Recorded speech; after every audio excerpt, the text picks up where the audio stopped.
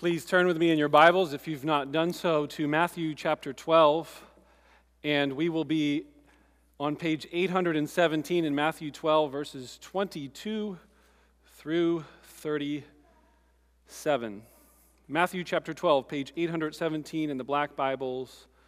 As you all are turning there, I have a picture on the slide.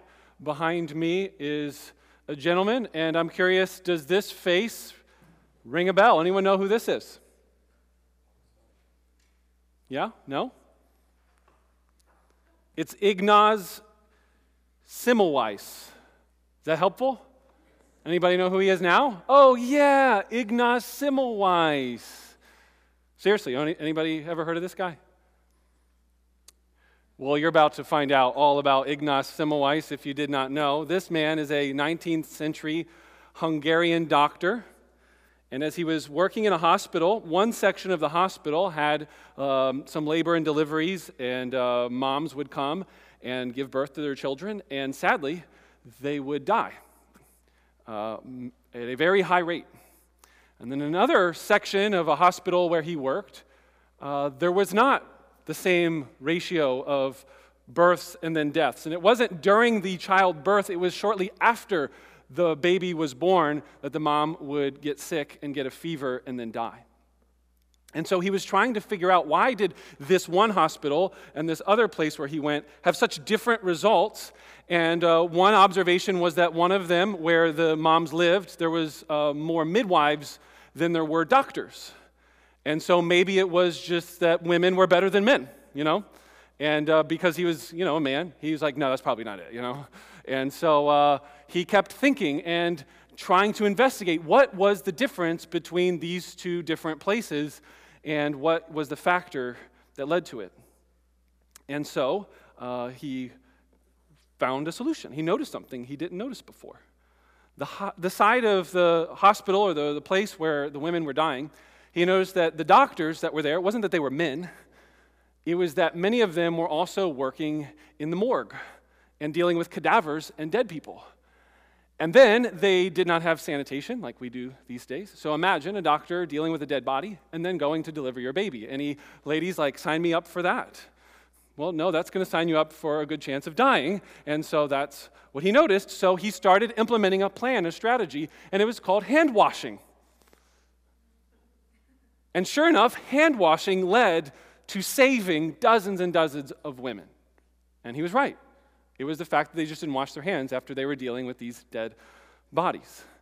And so, as you might imagine, if you discovered something incredible like this, what would you want to tell the rest of the world and tell the medical community and say, hey, guess what? We have discovered the problem with all of these moms dying. And so he told his colleagues and the medical community. And what do you think their response was? What? You're saying we're the problem? You think we're killing these women? How dare you make such a claim, Ignaz Semmelweis? And so here was this man trying to save lives, and save even more lives by sharing the good news of how salvation can come just by simply washing hands. They rejected his claims, they were offended at his discovery, and he was admitted into an insane asylum.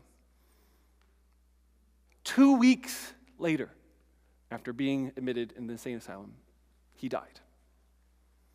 And it took just a couple years afterwards when Louis Pasteur discovered the theory of germs and small, invisible microorganisms to validate Ignaz Semmelweis' theory, just a little too late.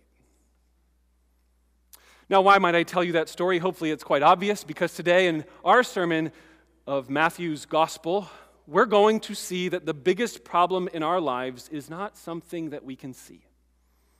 Like the germs on the doctor's fingers, so many of us are spreading a deadly disease, and it's something that's not so obvious. So what are you going to do when you hear an announcement of life-saving good news? Will you reject it like the medical community? Or will you receive it and save your life and many others? Let's read Matthew chapter 12, starting in verse 22. Then a demon-possessed man who was blind and mute was brought to him, and he healed him, so that the man spoke and saw, and all the people were amazed and said, "Can this be the son of David?" But when the Pharisees heard it, they said, "It is only by Beelzebul, the prince of demons, that this man casts out demons." Knowing their thoughts, he, being Jesus, he said to them, "Every kingdom divided against itself is laid waste, and no city or house divided against itself will stand. And if Satan casts out Satan, he's divided against himself.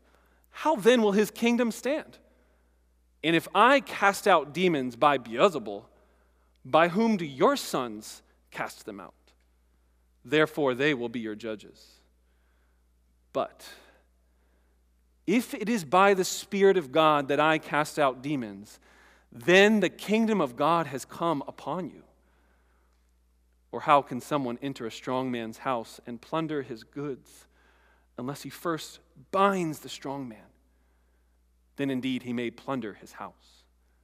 Whoever is not with me is against me, and whoever does not gather with me scatters. Therefore I tell you, every sin and blasphemy will be forgiven people, but the blasphemy against the Spirit will not be forgiven. And whoever speaks a word against the Son of Man will be forgiven, but whoever speaks against the Holy Spirit will not be forgiven, either in this age or in the age to come. Either make the tree good and its fruit good, or make the tree bad and its fruit bad, for the tree is known by its fruit. You brood of vipers, how can you speak good when you are evil? For out of the abundance of the heart, the mouth speaks. The good person out of his good treasure brings good forth good. And the evil person out of his evil treasure brings forth evil. I tell you, on the day of judgment, people will give account for every careless word they speak. For by your words you will be judged, and by your words you will be condemned. Well, I want us to see the problem we have, the solution of that problem, and what the fruit comes of accepting this solution. And if you want to look on the screen behind me, you'll see the outline of the message in question form. What do you think your greatest problem is? Are you for or against Jesus? And then, why did you say that? Why did you say the words that came out of your mouth? So let's start first with verses 22 to 24 and ask the question, what is our biggest problem? In this text, we want to first think about this man's problem and then apply it to ourselves. Look at verse 22. Then a demon-possessed, oppressed man who was blind and mute was brought to Jesus. And Jesus healed him so that the man then could speak and see. And the people were amazed at this, as you and I would be if we saw this. What is this man's problem? Well, we could say, is he sick? Like physically sick? Is there something wrong with his eyes and his mouth? Or is it his oppression by an evil spirit? And the answer is, of course, yes. Both are true. He was blind and mute, but he was also oppressed by a demon. Our temptation as modern 21st century people is to read this prognosis and this description as primitive. Well, of course, the problem was something with his eyeballs. Physically, it was not a spiritual problem. You see, the ancient world, much to our needing to learn from them, understood that these physical ailments and these spiritual dilemmas were oftentimes, not always, but oftentimes one and the same. Meaning, every time you get sick, does that mean, oh, there's a demon in you? Let's go ask Pastor Phil to come over and let's perform an exorcism. No. So I'm hoping to not get 20 phone calls this week of, hey, I've got a cold, or hey, my kid just threw up, etc. That's not what we're suggesting. But what we are suggesting is that the relationship between these two realities is a lot closer than many of us in the 21st century modern world often believe. Spirits that are invisible can cause physical illness. And what we see in Scripture is not just a conversation revolving around an exorcism and the removing of an evil spirit, but we see a healing too. And the way this conversation goes is not a distinction between these two, but rather that Jesus is healing both. And if anything, the emphasis in this section as I read through it was on what? The healing of miraculous wonders or the exorcising of an evil spirit. And here the emphasis is on the evil spirit. So when we understand who Jesus is, we're supposed to see him as a healer and a man who casts out evil. Which then brings us to our question. What's your biggest problem? And to put it simply, our biggest problem in the world is a powerful force that we cannot see. Even though we can see the fruits of that power in our lives and in the world around us, the biggest problem is something you cannot see. This way of viewing the world is not unique to Matthew or Jesus. This is rooted in the very first pages of the Bible, the first stories in Genesis chapters 1, 2, 3, and 4. Do you remember in Genesis chapter 3, by the way? There's this snake that comes into the garden and starts talking. And immediately you're like, wow, that's the way the Bible starts, talking snakes. And we start thinking, is this fiction? Especially if you've never read the Bible before. I mean, I trust that some people come to our church. If you're here today and you're not a Christian, you're not used to reading the Bible, that might throw us off. Like, okay, talking snake, first couple of pages of the Bible. That's not normal, okay? The ancient authors, they did not think snakes talked. There's not a whole slew of animals that talk through the Bible. There's like one other instance, and it's a donkey. Other than that, it's not like Chronicles of Narnia, and you've got talking lions and whatever else going on throughout the pages of Scripture. There's various reasons that we can explain why there was a talking snake, but one thing that I'm sure many of you haven't thought about, because we were doing an Old Testament class recently, and we were considering this point, is that on day 6 of creation, animals were first given to fill the land, and then humans. And if you keep reading in Genesis chapter 1, the humans were supposed to rule and have dominion over all of the beasts of the field and the birds of the air and over all of creation. What was the order? Animals, then humans. But you see, what happens in chapter 3 is a reverse of that order. Instead of humans ruling over animals, animals are deceiving and ruling over humans. It's a reverse of the created order, of God's call for human beings to be made in God's image and rule and have dominion over the beasts of the field. It's also, in Genesis chapter 2, they're to work and protect the garden. And so in slithers this deceiver, which the later scriptures will call the devil, the ancient serpent that is the devil. That's from Revelation chapter 12. He is the father of lies, and his primary power is deception. And how did they do at protecting the garden from this deception and this evil? Not so well, right? They gave in to the temptation. They believed the lie, even though God had clearly spoken previously. But that's only half the problem. You see, that's outside forces of evil that slither in to your garden. And that's a problem. That's a real problem. You may not see it. Typically, we don't see talking snakes. Like I said, that's not norm throughout the scriptures. As Paul says in Ephesians chapter 6, our battle is not against flesh and blood, but against the powers and principalities and the rulers. And that language is all about invisible powers of darkness. That is our main battle. But it's not the only battle. Because the very next story in Genesis chapter 4 is the language of two brothers. And again, the younger and the older, we have a little bit of a relationship. Who was born first? Cain, and then Abel. And Abel had a better offering to give to God, and that made Cain angry. And God spoke to Cain, and he said to Cain, listen, sin is crouching at the door, and it wants to have you, desire you, and take over you. Picture the image. It's personified language. It's thinking about sin as a personified animal, like a lion or a tiger that's ready to pounce and latch on to Cain. He says, you must rule over it. Does that sound familiar? You must rule over this animal and not let it seize you and take you. And so what we find is that he did not. He killed his brother.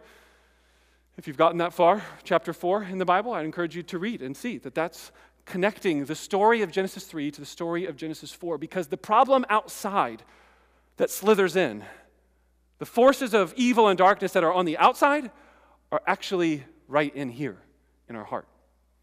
Because the biggest problem in all of our lives is both the forces of evil on the outside, but then also the evil on the inside. The sin that crouches and wants to rule and have you. And all of us, as we understand the Scripture to teach, have been ruled over by that sin. That there is an invisible reality of evil that we have been mastered by, enslaved by. In one sense, we could say then, our biggest problem is not just sin and evil, it's God.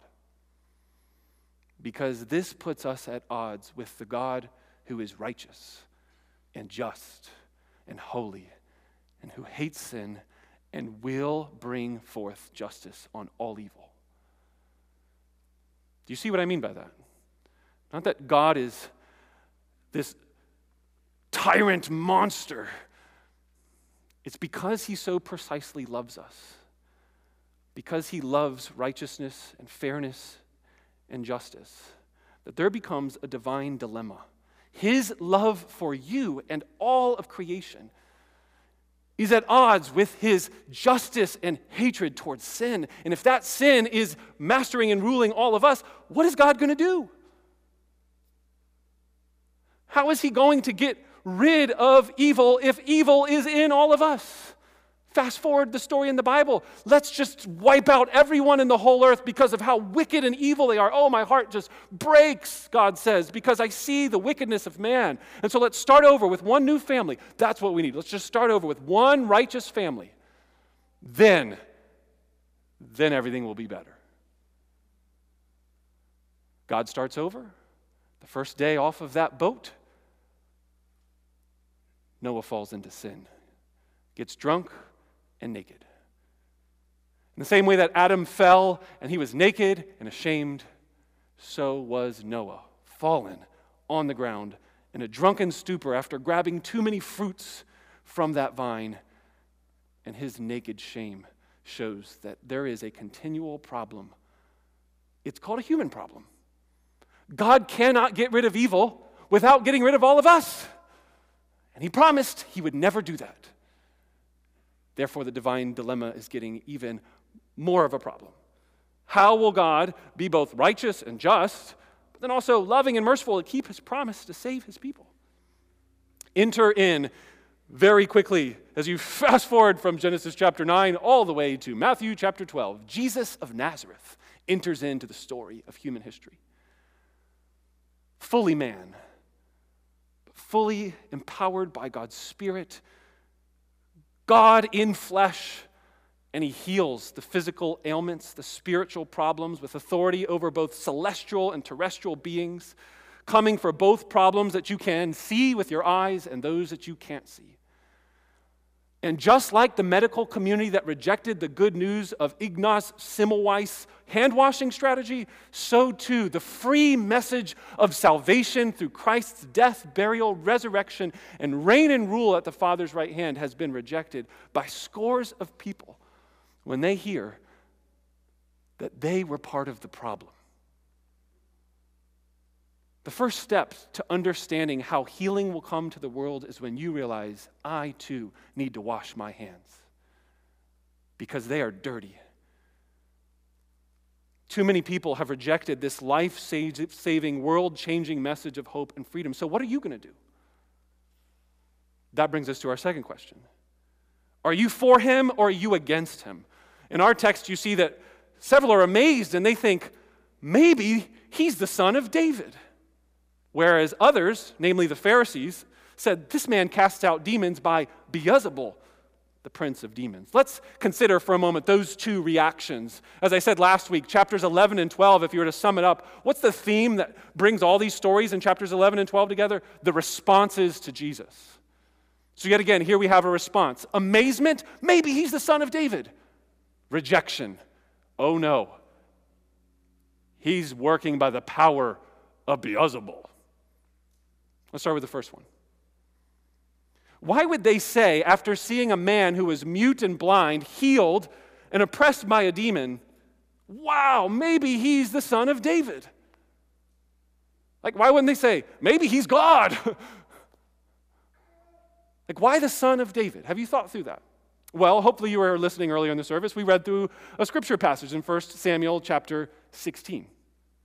After David was anointed with the Holy Spirit, he then healed Saul's evil spirit by playing a lyre or a harp. He cast out an evil spirit. But furthermore, David was known as the great victory king, the conquering king, who fought the battles for the people of Israel when they weren't willing to fight them themselves. Don't you love that song that Adam and Nathaniel wrote for us, Embassy Church? There was a first David who came, and he crushed the Philistine who wore a snakeskin armor. But then there came a greater David who crushed the serpent's head. Jesus. Come worship this king.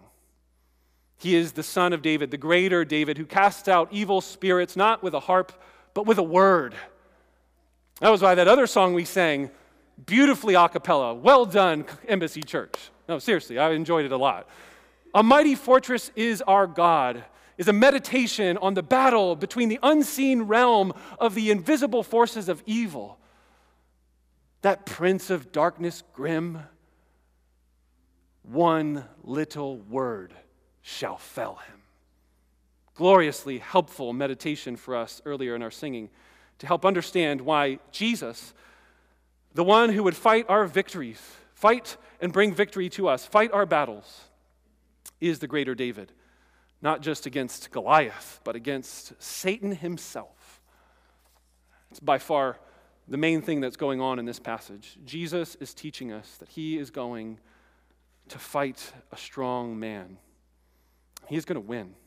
He's going to plunder him, and that will mean salvation for all of us. But some think he's doing this by the power of Beelzebul. What does that mean? Well, nobody really agrees on what it means, but we do have a beautiful picture. If you want to look at this, this is an artist's rendering of Beelzebul. Now, why is it a bug? Well, that's because Beelzebul, one of the theories, is that his name means literally Lord of the Flies, or God of the Flies. And so there you got skull and crossbones to just make it all the more menacing if it's not already scary enough. And so there is a picture for you to get stuck in your mind. This is obviously not Beelzebul literally, but rather a representation of the dark evil force of what our text says, the prince of demons. But really, if you keep reading our text, you'll notice that Jesus interchanges Beelzebul with Satan, which is the word for the accuser. And you can read about the accuser all throughout the Old Testament, and today's not the day to do a whole in-depth study on Satan and evil devils and whatever else. But the phrase Satan is actually the Satan. It's ho Satan in the original language, and we didn't really get a translation of it. We just got that transliteration where it's just Satan, and it just means the accuser. That would be a translation of the word Satan. So all throughout the Old and New Testaments, you have a story of powers of evil. Think Job chapter 1, and the man that goes up and accuses Job. The accuser of the brethren, some scriptures will say as they describe him. These people, as you notice, are not denying that Jesus, the Pharisees, are not denying that Jesus has power to save and heal. When you and I read this and think, there was a man who walked on the earth, and he helped heal a blind man and a mute man, we'd be like, nah, I don't think that was true. That's not what they're doing. They're not denying the miracle. They're not saying, well, no, that never happened. The miracle's just kind of assumed. It's like, well, of course, it's obvious. But what they are denying is the power by which he did it. Now, why would they do that? First and foremost, it's because Jesus is presenting the new way to be the nation of Israel. Pharisees are Israelites. This is kind of like an internal debate and fight amongst Jesus and these Pharisaical community. They believe they have the right way of being the nation of Israel, and Jesus is rejecting that way and says, you guys are blind guides. You're like leading each other into a pit because you have no idea where you're going. The irony behind this story is that the blind people is not the blind man with the demon possession, it's the Pharisees that are denying Jesus' power and the authority by which he heals with that power. So Jesus responds to these men and says, listen, your logic is about as illogical as it could possibly be. You know, oftentimes when something happens with Jesus and the Pharisees, he's like so cryptic and cool, and you're like, oh man, he like answered a question with a question, and you're like, what's he trying to say? And this is just like, that's dumb. Like, this makes no sense. Just read it, listen. I'm sure you'll see the same thing. Every kingdom divided against itself is laid waste, and no city or house divided against itself will stand. And if Satan casts out Satan, he's divided against himself. How then will his kingdom stand? And if I cast out demons by Beelzebul, by who do your sons cast them out? Therefore, they will be your judges. But if it is by the Spirit of God that I cast out demons, then the kingdom of God has come upon you. Let's just pause there and make sure you follow along what he's saying there. This is just simple logic. That if Jesus is casting out a demon by the power of the prince of demons, that seems to be a little counterproductive. It'd be like saying, hey, let's go build this house across the street, and then, by the way, architects, plan one is to build it, and then next plan is to destroy it. Like, that makes no sense. Why would you do that? It's just a waste of time and energy and power and resources. And so, therefore, Jesus is showing that if you're a divided house, if you're a divided kingdom, then you're going to fall apart, which I think has wonderful little nuggets of application for any of you. Is your house divided? Is your marriage unified? Is this church divided? In any sense, there's certainly little takeaways of why the importance of unity in the sake of a kingdom or a community or a church or a family is so important and central to its well-being and success. And so Jesus shows that if you're divided in these particular ways, well, then you're not going to stand. You're going to fall. So it makes no sense to say that I'm doing this by the power of Beelzebul, the prince of demons.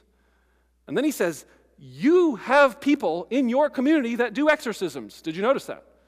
He says in verse 27, and if I cast out demons by Beelzebul, by whom do your sons cast them out? And he doesn't mean literally like your children. It means more like your disciples. If you Pharisees have exorcism, which, by the way, if you read and do some history and some studying on this topic of exorcisms, you'll find that exorcisms were a little bit more common than they would be today. Not to say that they don't still happen today. I've mentioned in the past, there's been interesting observations I've made in my life where it seemed like there was demon possession and different things going on, and I'm a firm believer that it still exists, even if we deny it in various different ways. But the point is this. If they're casting out demons, then who is that by? And so that's why he asked the question, well, who do your sons cast them out? And so basically, their exorcisms will kind of prove themselves. Therefore, they will be your judges as to what's really true. And then he says, look, if I have done this by the Spirit of God and cast out demons, then you know for sure that the kingdom of God has come upon you. And so we pick it up there in verse 29. Or how can someone enter a strong man's house and plunder his goods unless he first binds the strong man? Then indeed he may plunder his house. So whoever is not with me is against me, and whoever does not gather with me scatters. This image of a strong man is obviously talking, I think, about Satan and about the devil and these evil forces. There's a strong man. There's a strong, powerful force. 1 Peter is going to say that the devil roars around like a lion seeking to devour and destroy. So there's a strong man. There's 2 Corinthians chapter 4 will say, the God of this age has blinded the minds of all the unbelieving people in the world.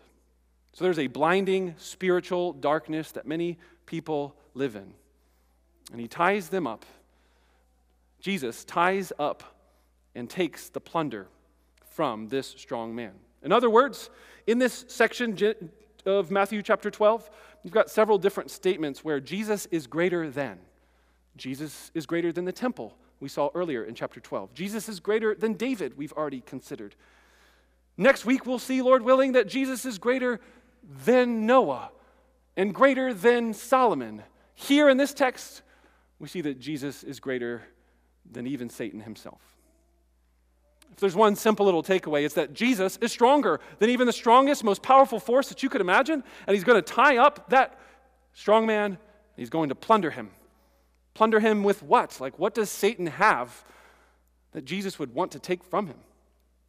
Well, he's going to take people who've been enslaved by the lies of the devil. And that's why he asks, are you for him?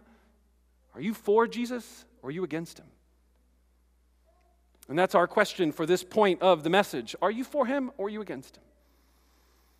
If you don't have a good reason to be for him, let me give you one. The way this text ends is often one of the most controversial, debated, hard sayings of Jesus that people stumble and trip over. And let me just suggest it's really quite straightforward and simple. And I don't mean that to be arrogant or proud. I mean, it's just one of those things. Just read it in context, and you'll find that this whole blasphemy of the Spirit, sin that God won't forgive, is just pretty simple. So let's read. Verse 31. Therefore, I tell you, every sin and blasphemy will be forgiven, but the blasphemy against the Spirit will not be forgiven. And whoever speaks a word against the Son of Man will be forgiven. And whoever speaks against the Holy Spirit will not be forgiven, either in this age or in the age to come. So why should you be with Jesus and come to him? Well, he is extremely forgiving. What most people, I think, miss as they read this text is, oh no, what's the blasphemy of the Holy Spirit? I want to make sure I don't do that, because then Jesus will never forgive me. And then they freak out. If that's you, by the way, if you've ever thought that, let me reassure you right now, you have not committed blasphemy of the Holy Spirit. It's like 100% chance. If you are worried now or been worried in the past, that is fruit that you have not committed the blasphemy of the Holy Spirit. Now, why do I say that so confidently and reassuredly? Because blasphemy of the Holy Spirit is about rejecting the work of God through the work of the Spirit in this context. These people see the Holy Spirit working powerfully through Jesus, and they say, that's Satan.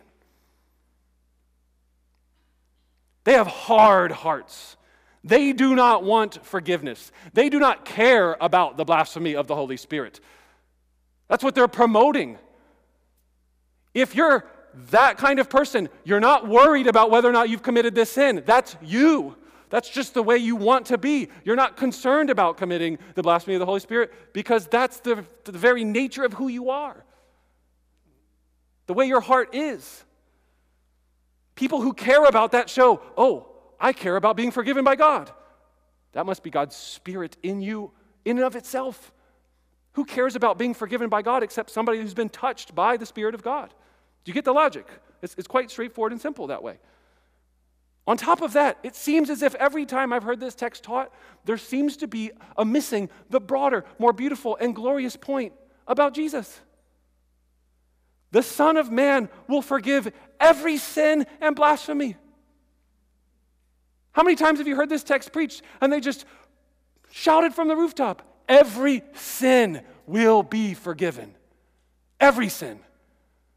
The only reason he talks about a sin that's not forgiven is because the only way to not be forgiven is to not want forgiveness. If you're not following, hear this quotation from one scholar. He says it very well and illustrates it beautifully. Jesus is warning against looking at the work of the Spirit and declaring that it must be the devil's doing. So, if you do that, it's not that you've done some act or said some words that you can't be forgiven from. It's that you can't be if you think that way. You have, by believing and saying these ideas, and for a perpetual state, by the way, if I add a little parentheses, because you're cutting yourself off from the very channel for which forgiveness could come from.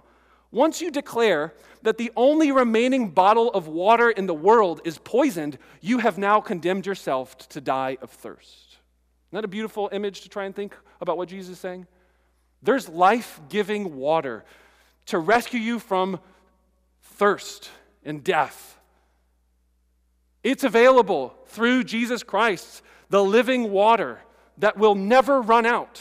He will forgive all sins. Last night's sins, last week's sins, last year's sins. He knows your future sins. He'll forgive tomorrow's sins. Every sin will be forgiven. Good news? Amen? Hallelujah?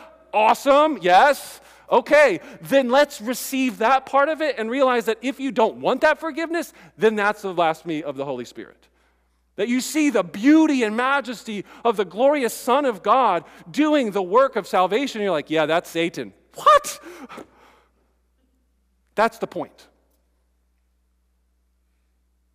So are you for him or against him? Do you see that if sin is our biggest problem, both inside our hearts and the force of evil outside of the world, and that therefore we've got a problem with God, but that God has solved this problem gloriously by sending Jesus and then giving us his Spirit to cleanse and change and forgive our hearts? Which brings us to our last point. Why did you say that? And the reason I ask it that way is because that's what the text actually says. It asks the question. Look at verse 34. How can you speak good? Why did you say that? How do you speak good words if you have evil hearts? Now let's not disconnect these two sections. I think very much he's talking about you have just committed evil blasphemy. You brood of vipers. You are the serpent that are deceiving people. I mean, it's quite an indictment. Don't miss the harshness of Jesus' critique and rebuke of these blind guides. Jesus is telling them that it is out of the overflow of the heart that the mouth speaks. Therefore, they are showing their heart by denying Jesus' works of the Holy Spirit through him. And that's the relationship between that section on speech and the previous section on casting out evil spirits. So the application for us should be, if our greatest problem is the sin within us and the sin outside of us, but the good news is that Jesus has come and he has tied up the strong man and he's provided a way of forgiveness, and he will, the Son of Man, Jesus Christ, is right now the Son of Man seated and reigning, and he has all authority, he has all power, and he will forgive all of your sins. Then how does that change and transform us by the Holy Spirit? And this text doesn't tell us explicitly, but it points to the idea that it is God's Spirit. There are not external strategies to deal with your internal heart problem. This is so incredibly crucial for all discipleship, all parenting, all efforts to have your spiritual life and general character improved. You cannot change your heart. You cannot change your disciples' heart that you're trying to encourage in the faith. You cannot change your children's heart. It is only by the Spirit of God that we can be changed and transformed. I hope that as you read this text and you see this flow of Scripture and the language here about, well, we only speak what comes out of the flow of our hearts. And therefore, when we speak, we shouldn't be talking and be like, well, I didn't mean that. Now, there might be rare occasions. I want to put the little asterisk caveat, little footnote, say, yes, there might be rare occasions. But, no, that's not what I meant to say. Like, that was just like a little brain thing. Like, I did not have that in my heart. Like, that does happen. But so often, you and I get tired and grumpy and grouchy. We didn't eat enough. We didn't sleep enough. We're a little hangry. And we say things that we shouldn't have. And we're like, oh, that's not me. That's just because I was hungry. No. That was you. That was in there. It's just the circumstances of those difficult challenges brought out what was already there. Think of it like this water bottle. Right now, as it's sitting more still and flat, like on a table or on my hand, if there was a bunch of dirt, it would just settle down to the bottom, and many of you wouldn't even see it. But if I start shaking it up, nice, clear, white water would look all nasty and filthy. This is what Jesus is saying. Picture that in your mind. It's always been there, sitting down at the bottom of the bottle. But then something happened, and it created an atmosphere, and it came out. So how will we be a transformed community to bring hope and healing and salvation to the world? It would be to come to Jesus, to receive him and his forgiveness, and let that message of grace transform our hearts. So at this point, as we close this message out, I want to make sure it's crystal clear in all of our minds how change actually happens. This text doesn't tell us, but it's pointing the way by telling us it is by the work of the Spirit. But if we read later in 2 Corinthians chapter 3, it's going to say that as we behold the glory of the face of God in the person of Christ, we then are transformed from one degree of glory to another. Have you ever been to church or read a Christian book or read your Bible or had a very helpful spiritual conversation with somebody and you felt the sense of like God's presence? You've sensed his spirit. You sensed admiration and love for the Savior in a new way, in a fresh way, and it stirred up your heart toward love and good deeds. And it wasn't as if somebody had to tell you, okay, now you need to change your language, talk better. And so I took 3 steps down from my counseling session, and it said, all right, step 1, repeat positive words to myself every day. Step 2, and you see what I mean? Like you could just start going through external strategies to try and change the internal heart behavior. The Bible says that as you behold the glory of God in the face of Christ and know that no matter how bad the dirt at the bottom of the bottle is, no matter how sick with sin the heart is, Jesus will forgive every sin. And that gloriously good news, that amazing grace washes over sinful hearts. How about that assurance of pardon that was read earlier in the service as we confessed our sins together and thought, man, out of the overflow of our hearts, that's what defiles us and leads to all kinds of things, theft, sexual immorality, adultery. That's where that came from. And then Carl read for us, if we confess our sin, he is faithful and he is just. He will forgive us of our sins and he will cleanse us from all unrighteousness. By being honest about the problem in here, by receiving the forgiveness, we can behold the Savior, be transformed, and have new hearts. So the bad news for many of us that live in an instant world of instant gratification and want it now is that this is going to take a lifetime. This transforming process needs to be done in community, and it will take a lifetime of slow, gradual, daily pursuit of beholding the Savior together, reminding each other of God's amazing grace. When the voice of the serpent seems louder than the voice of the Savior and his love for you, we need each other to speak truth into each other's lives.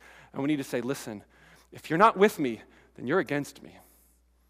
This is serious business in terms of our fighting for faith every day as we battle against unbelief and the doubts and the lies and those forces. And all of you should know, well aware, oh, they're there. They're in here and they're coming. We're just like, where did that come from? And that's why we need one another every single day. So that transformation process happens as we behold the glory of God. We're transformed.